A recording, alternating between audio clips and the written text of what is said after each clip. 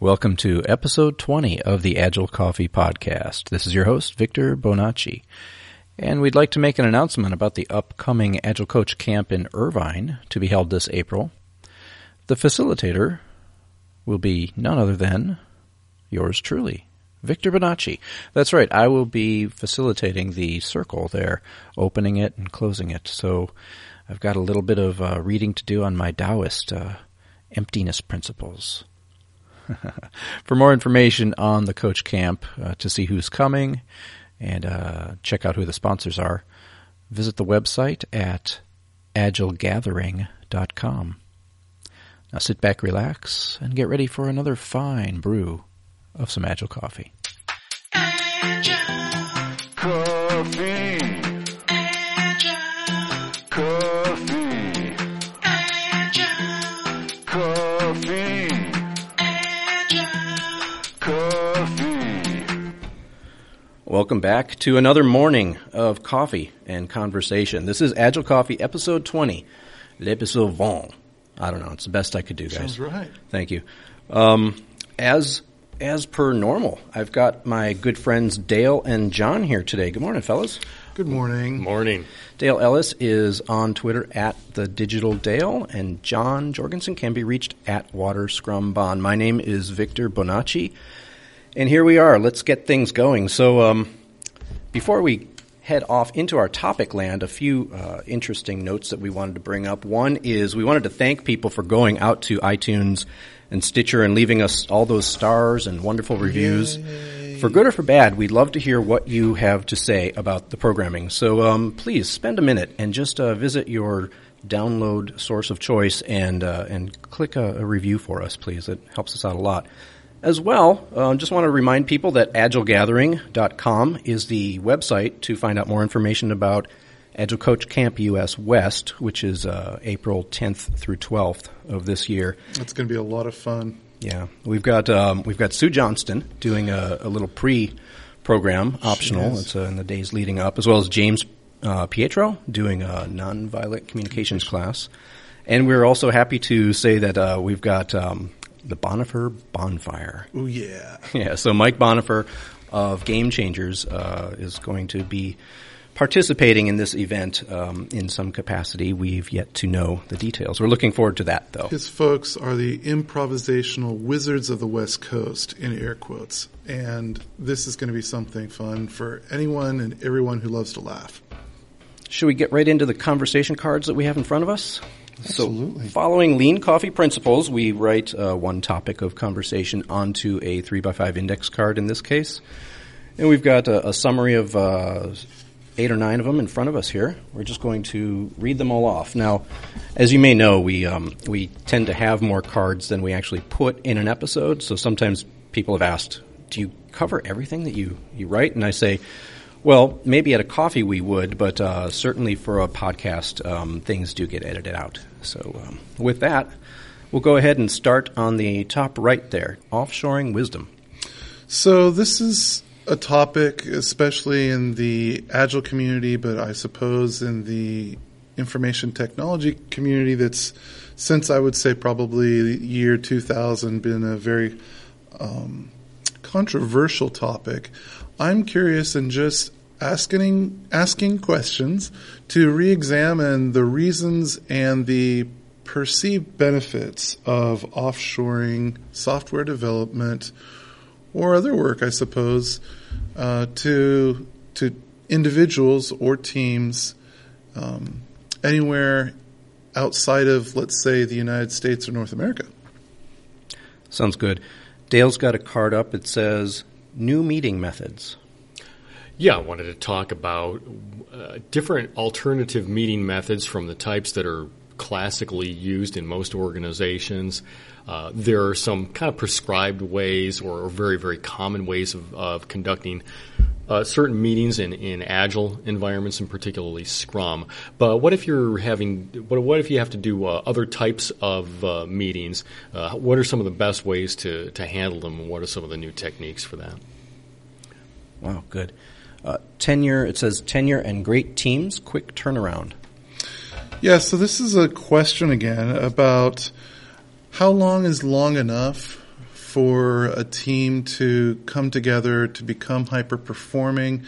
And when an Agile coach is involved, what is the reasonable time frame that an Agile coach should be able to have some sort of influence or impact towards the positive on a team? Paired coaching and approximating truth. John. Yeah, so recently I've been reading a book called Quantum Psychology that talks about the theory of relativity and quantum mechanics as it relates to individual human psychology. And I'm seeing parallels that apply to coaching. In other words, how two coaches could be better than one, especially as we realize that nobody is absolutely correct in their interpretation of the truth. The final card here is another of mine. It says pair programming exercises. And I just was driving in and thinking of, pair coaching, oddly enough. And then I was kind of, as the mind wandered through pair programming and what types of exercises are out there to have teams and pairs kind of get more comfortable with the notion of pairing and more good at it and productive at it. So let's go ahead and let's take 3 dots apiece, gentlemen, and we'll go ahead and do our voting. And now that we've got our backlog all sorted out, we will go ahead and pull the first card. We've got today Offshoring Wisdom. John, this is your card. Yeah, so offshoring has been going on for about 15 years now, and presumably it provides value at a lower cost to companies that consume software. So I'd like to examine that to see if A, we are achieving that objective, and B, if we're optimized to achieve that objective. The first point about whether software is getting developed offshore or whether it's cost effective, I think is dubious. And that's just based on my own personal anecdotal experience with team members that are offshore and generally have been focused on testing more than actually developing code, though I know that there are both types of scenarios. The reason why I would question whether it's actually profitable is because there are negative externalities that exist when there's both a delay, and when I say offshore, by the way, I'm talking about where the offshore team member is in a time zone that's like more than 8 hours off. Significant time shifting, yeah. Right. And so there's the cost of delay that happens, and then there's also the dependency on the team that's not offshore to make special accommodations for the offshore team member, meaning writing up more emails, dialing into a phone conference at, say, midnight or sometime around that time of night, and then basically becoming either demotivated or overworked. And I've never seen any presentation from any individuals in any company show a model that includes those costs and demonstrate here's how it actually has benefited our stakeholders monetarily. So I'm not going to presume that it's not existent just because it hasn't been quantified and presented yet, but I do believe that the people who are the most vehement advocates for offshore outsourcing of software development, it is incumbent upon them to find data that supports that model, just as Agile is constantly called to task to provide data that supports that an Agile development cycle is actually more cost-effective than a traditional phase-gate approach. So I'm curious if anybody in this room has ever seen data that supports the profitability of offshore outsource software development. I haven't seen any that supports it. I think the standard reaction of most upper management is that they look strictly at what it costs to employ a person per hour, and then say it's like, oh, okay, well, it costs 1/3 to 1/4 on average to employ a person in India, for instance, than it does here in the United States. So therefore, it pays for us to have development or QA work done over there. What they don't look at, though, is the productivity and output of the teams. Right. That's almost never looked at. And there have been some studies on that. I know Jeff Sutherland's organization has done some studies on that, and they've found that it's actually cheaper for him to produce software in Boston, Massachusetts than it is to offshore it because of the productivity gains that are realized from using the Scrum approach and having a tightly integrated, highly collaborative Scrum team here versus a team with some other methodology offshore. So there has been some studies done on that. And the interesting thing in my experience personally has been individuals indicating that we need to make special allowances for lack of productivity, lack of motivation, or lack of quality of work or professionalism because it's an offshored, outsourced development resource or person. I don't like to call people resources.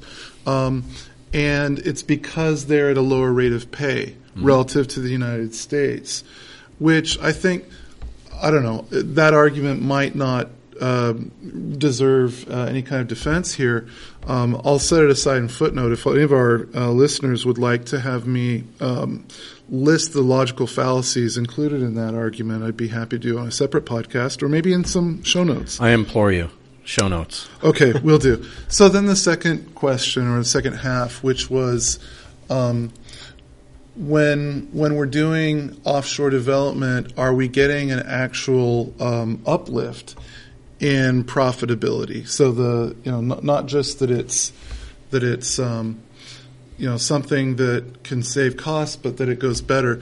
And interestingly enough, even the strongest opponents to outsourcing offshore software development have made some suggestions about the right way to approach that, being, well, rather than having individual team members try to coordinate and do rich communication with an onshore team, take an entire unit, a self-adequate or self-sufficient team, and give them a backlog, let them burn it down. And then at least you can compare apples to oranges, maybe in terms of turnaround time on features and quality of work, Yeah, et cetera. there you go. I wanted to ask what metrics we would use other than like labor cost. You're mentioning turnaround time. What other metrics go into the equation? I would say output of stories. It's always it's story points you really can't measure across teams, but over time you can make output measurements based on output of user stories.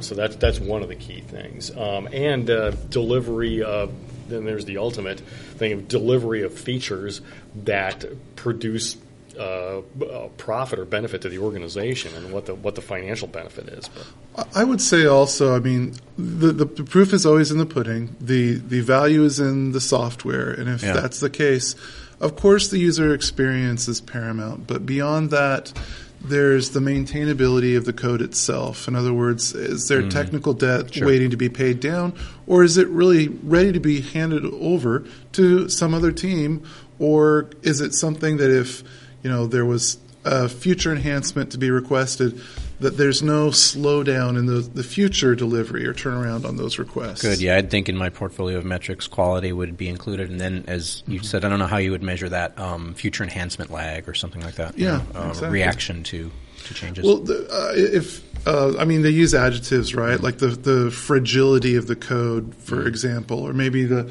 maintainability, the uptime, things like that. And maybe the best judges for that are other software developers. All right. Any last thoughts on the topic before we move on? Well, I was just going to reiterate, though, there's the obvious costs to people over here of having and to people over there. It doesn't matter which side of the planet that you're on. If you're having to communicate with people that are in a time zone that's more than 4, 5, 6 hours outside of your own, you've got little to no overlap in your ordinary workday, which means that people on one side or both sides of the world are having to work some weird, out-of-the-ordinary hours, which cut into what most people would consider to be their personal time. Right. In some cases, severely. So there's the obvious, and then there's the obvious problems with high bandwidth communication. If you have little to no overlap in your workday, and all you're really doing is having some kind of a combined stand-up meeting, then your communication has to be. You have to rely far more on documentation, which is kind of a counter-agile value rather than collaboration and communication. There's the obvious problems. Along those lines, by the way, since we're talking about morale, I believe that the morale is the main input into employee turnover. In other words, attrition. Attrition and rehiring costs are enormous. And attrition or rehiring costs can make or break a software development department. And I think that more than one CTOs or CIOs have had to look for a new place of employment because they haven't been able to keep up with their attrition sufficient to give new software to the business at time frames that they would like to have it. So if the very same people that are making these decisions to outsource and offshore their development are the ones that are reaping the rewards or penalties through attrition and hiring costs, then I guess that there should be some learning that happens, that it shouldn't take, say, 14, 15 years for some sort of equilibrium, some sort of sustainable model to establish itself. But unfortunately, I don't see it coming. Offshoring. What are your experiences with offshoring? Let us know by using Twitter. The hashtag is #TellAgileCoffee. You can also go to our brand new forums. Well, they're not brand new now. They're getting used. Go to agilecoffee.com/forums and find the one that says offshoring. Which brings us right to your next topic, John. If you want to continue on, the next topic we have on the board is tenure and great teams, quick turnaround. So you're talking about attrition and rehire rates and employee turnover? Yeah, and, as I was driving sometime earlier this week, thinking about hiring employees and looking at resumes and comments that other employees that I've worked with sometime in the past have said, if they haven't been at a company longer than duration X, you'd have to wonder why. In other words, basically pointing a finger at someone as the cause of their longevity with a given organization. And I started thinking about that and couldn't the question be put the other way, which is what was going on with an organization that maybe had a certain amount of attrition that's higher than normal or higher than it needs to be. And so I started thinking, well, what are the real costs? And what should we expect as either external consultants or Scrum Masters or Agile coaches? How long should it take for a team member to learn the code, learn the business, develop great software, and strike a cadence that's sustainable? And how long should an Agile coach, if let's say they're going into a troubled team? Because that's generally, I think, where you would apply the most resources of Agile coaches to. How long does it take to make a difference? And before I start throwing out my guesses, because I don't have answers to this, I'm interested in what the visceral response might be from the folks in the room. Yeah, certainly it all depends. Your mileage may vary. I could speak to my own experience. I've got a small sample size, though, and it feels as though when I came on board a startup with a small set of people, just the just buying into and just about to kick off this transformation. Management ownership was well bought into Agile at that time, and we had people on staff who had done Agile in the past. So I was a coach coming in with a large net underneath me. And I feel like I was making a difference off the bat in the sense that I was able to use my organizational skills to kind of help that transformation go. I was helping enable it that way. And then as the teams grew, I was able to make a difference in parallel along the lines. Now, coming into another situation where teams had been practicing Agile or Scrum for a while, some period, I may have had to kind of take some time to mesh my gears with them as you're like shifting gears in a transmission or something. The gears have to get in sync before they could start providing power to the system. So again, small sample size, but like I say, you should be able to see what changes could be made rather quickly, but then enacting on those changes and having an effect through a political organization may take a bit longer. Yeah, as I look at my own experience, it takes a matter of months to build the rapport with the team while the team is getting comfortable with the idea that they can change for the positive and building a vision for what's possible, and then start taking some risks or some chances, maybe even failing a couple of times before there's this regalvanization, and all of a sudden they're behaving as a different team. Yeah. And so, I think if the team membership is so volatile that you don't even have that kind of a time frame, like a matter of say 2 to 3 months, it could be very difficult, if not impossible, depending on the team, to actually, turn them around. Mm-hmm.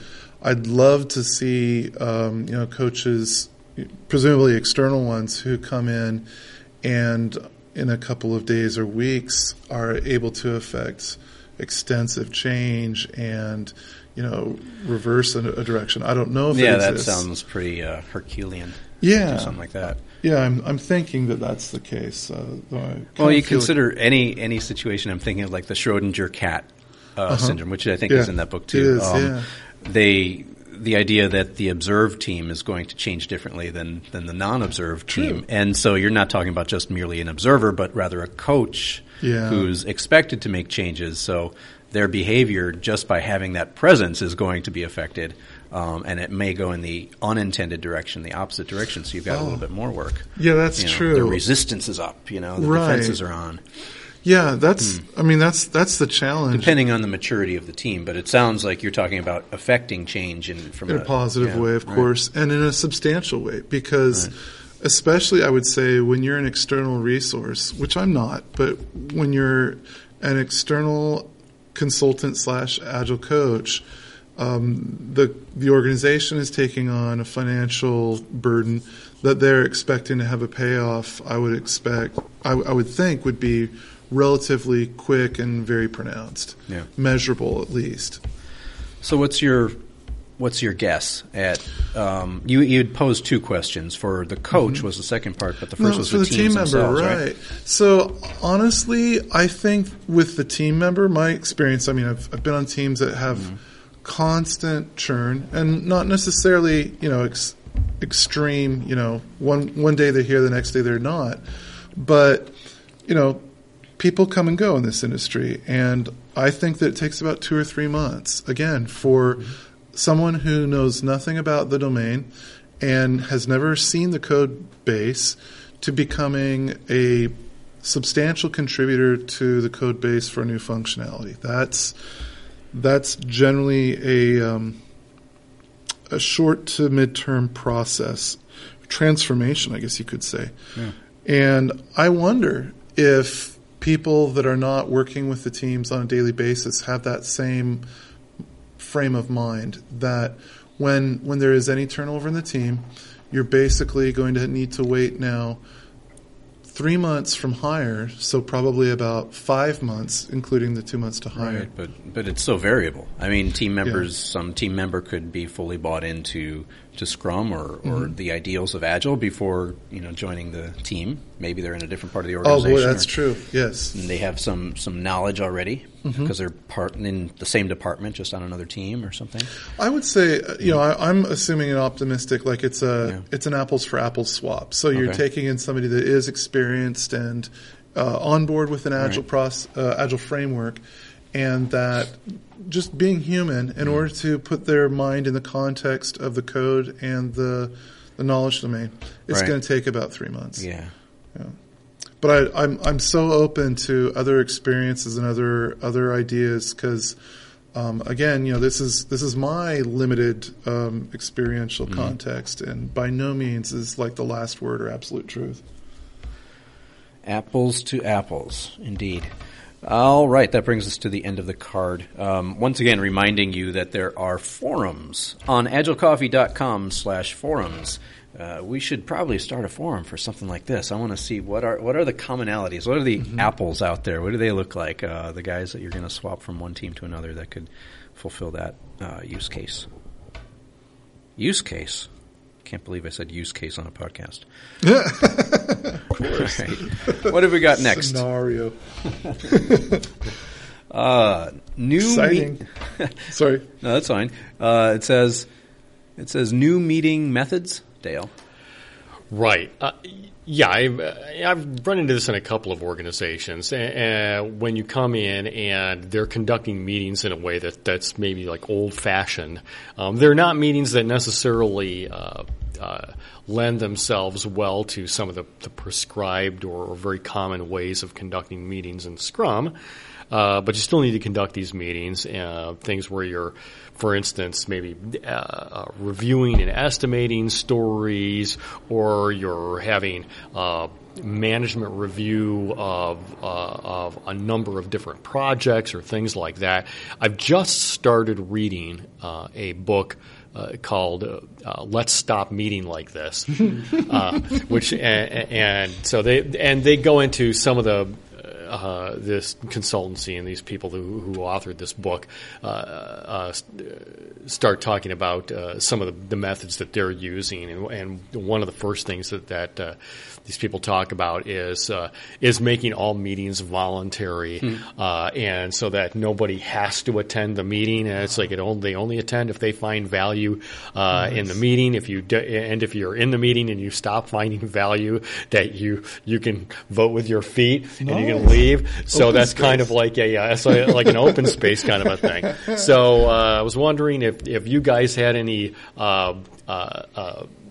highly effective but non-traditional techniques for managing meetings.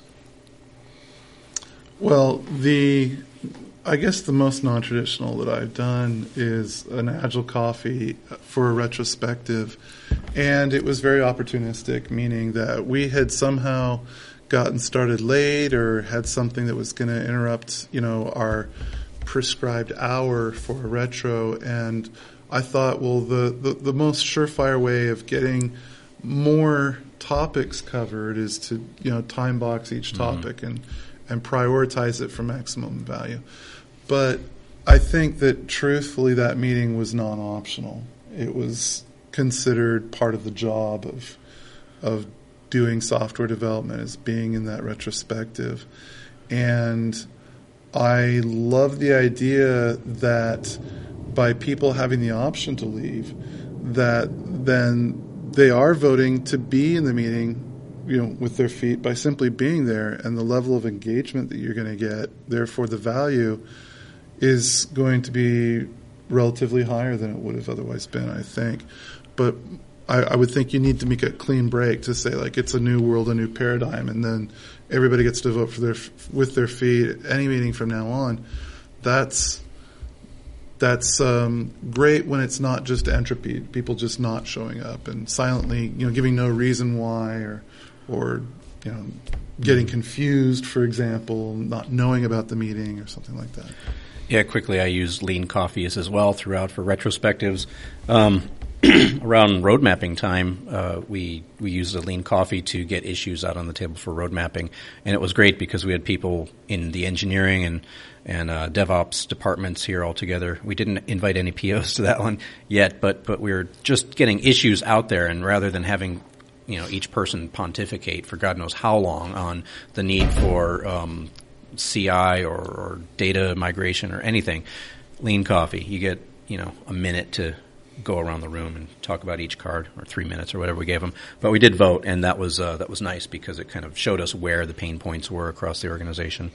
Further, John, you're talking about other meetings. I'm trying to think of any other method that I've used, and I can't really come up with a surefire method. I'm thinking of your, your laser pointers and your dart guns and your things that you're throwing at gongs and stuff that we talked about in previous casts. But I'm thinking about places, and when I think about like moving it to a restaurant, which we've done, or moving it outdoors, which we've done. But now you're kind of talking about team building, and lines are getting blurred between what's the objective of the meeting and is there this team building aspect. To which I'd say even the rules that you're talking about, voting with your feet, wouldn't always work in all circumstances. Like when we are on the boat, then you can't quite do that. But we had a team building exercise out there. There was no business discussed, but it was one extreme. Oh, I did have one experience. It was the walkabout. There you go. So yeah. Based on what my exposure was, Woody Zuil at the Agile Open SoCal during lunch would basically just start walking around their, what do they call it, the Shire or something, this big loop in the middle of campus. And people were happy to join him if they wanted to, but it wasn't, of course, being an open space, it wasn't compulsory. And generally they would try to kind of pair up or go into dyads and triads and talk as long as they wanted to on a topic. And you could, just by walking a few paces faster or slower to the left or the right, join on a different discussion. Oh, wow.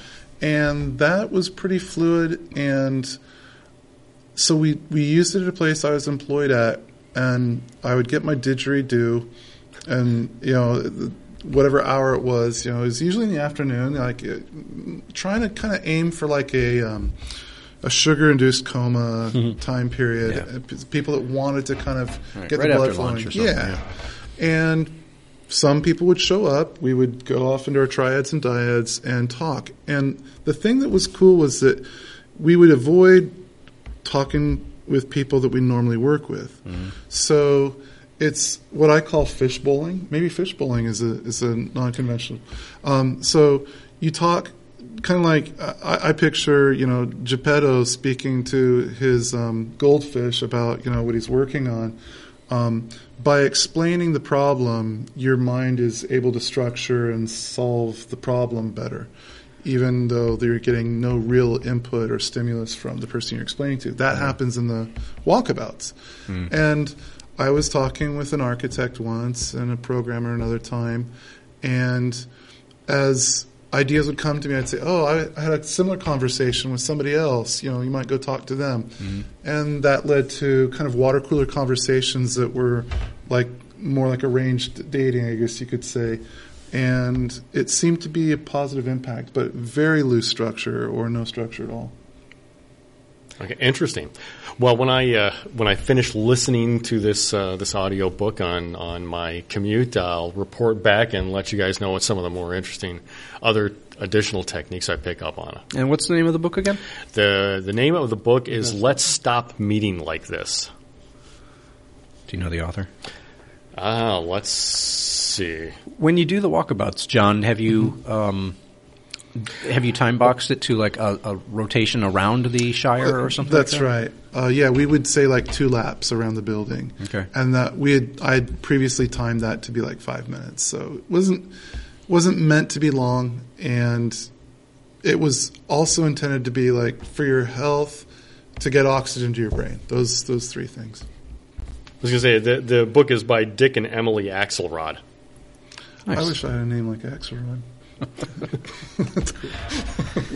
So, all right, you have a question for us. Use the hashtag AskAgileCoffee, and we will be sure to get your question on the podcast. That's a promise. That's a resolution. It's beyond a resolution. It's a promise. Next card up we have is paired coaching and approximating truth. John. Yeah, so this is basically it's based on some reading that I was doing in a book called Quantum Psychology by Robert Anton Wilson. And many of our listeners, I'm sure, are familiar with Albert Einstein's theory of general relativity, I think it is, which basically says that, when you're in the same inertial system, things measure the same. Times, clocks measure the same. Physical objects measure the same. But when you're in different inertial systems, meaning maybe one person is accelerating at like half the speed of light and somebody else is stationary relative to that other person, all bets are off. Clocks are telling time totally different and objects are measuring totally differently. And so, this idea is in this book, Quantum Psychology, showing how people's definitions of things are different and interpretations are different, and they're basically the Aristotelian idea of absolute truth starts to unfold as false. And so since everything becomes relative, then the only way that you can find things that are workable is start creating some sort of a convergence or a consensus on roughly what's true of the things that we see and interpret. And as I was agreeing with this in my mind as I was reading, I saw that that's an area where two coaches are better than one. In the situation where you have a troubled team and the team isn't necessarily trying to converge or participate in some sort of continuous improvement effort, let's say. And so when you've got two coaches that are saying, well, I see this situation as being A, and another coach saying, well, I see it as being more A prime. Okay, so how can we approximate the difference between our A and A prime take on this situation as something that's useful and workable to the team? And this, I would suppose, to most people is something that never occurs because to them, they have this Aristotelian view of Agile that everything's absolute, it's cut and dried, and it's either Agile or not Agile. And, either a process is part of, the best practices of Agile or it's not. But the truth is that there is no truth. The truth is that Agile is a subjective thing, and that by leveraging the interpretations of two coaches to help a team start introducing, incrementally practices that more closely resemble Agile, you're going to get more workability and greater value. John, you gave a talk recently, not too recently, a few months ago, to a number of colleagues where you mentioned leveraging the power of the crowd, the wisdom of the crowd. Right. And when people were, I think the exercise back turn of the century, 100 years ago, was estimating the weight of a steer, and people, the average of guesses came to within a pound or two or something correct. Like that of the guess. But no one, steer. Definitely, no one no guessed one got it on the nose. correct. And that's what you're getting to also is by approximating. You can approximate the truth by getting a larger sample size. True. And so 2 is certainly a larger sample size than 1.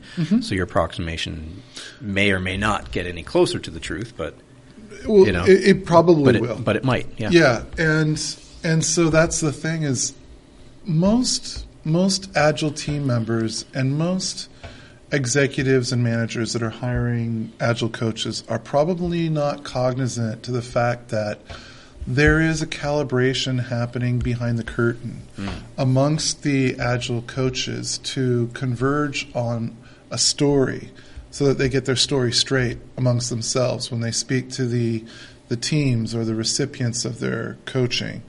That, this practice is Agile, this practice is not. This is the best way to do it, this is not. So coaches don't naturally have one answer, is what I'm getting to.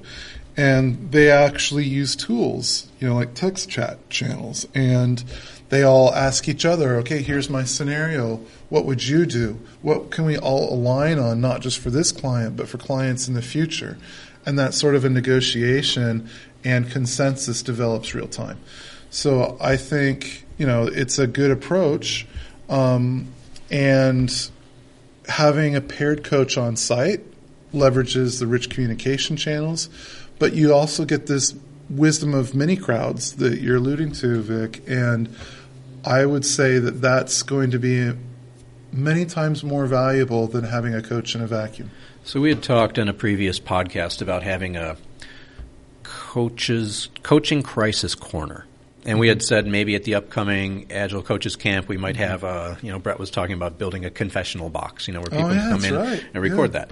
So we've got the forum set up on agilecoffee.com forums. You can find the Coaches Crisis Corner forum there.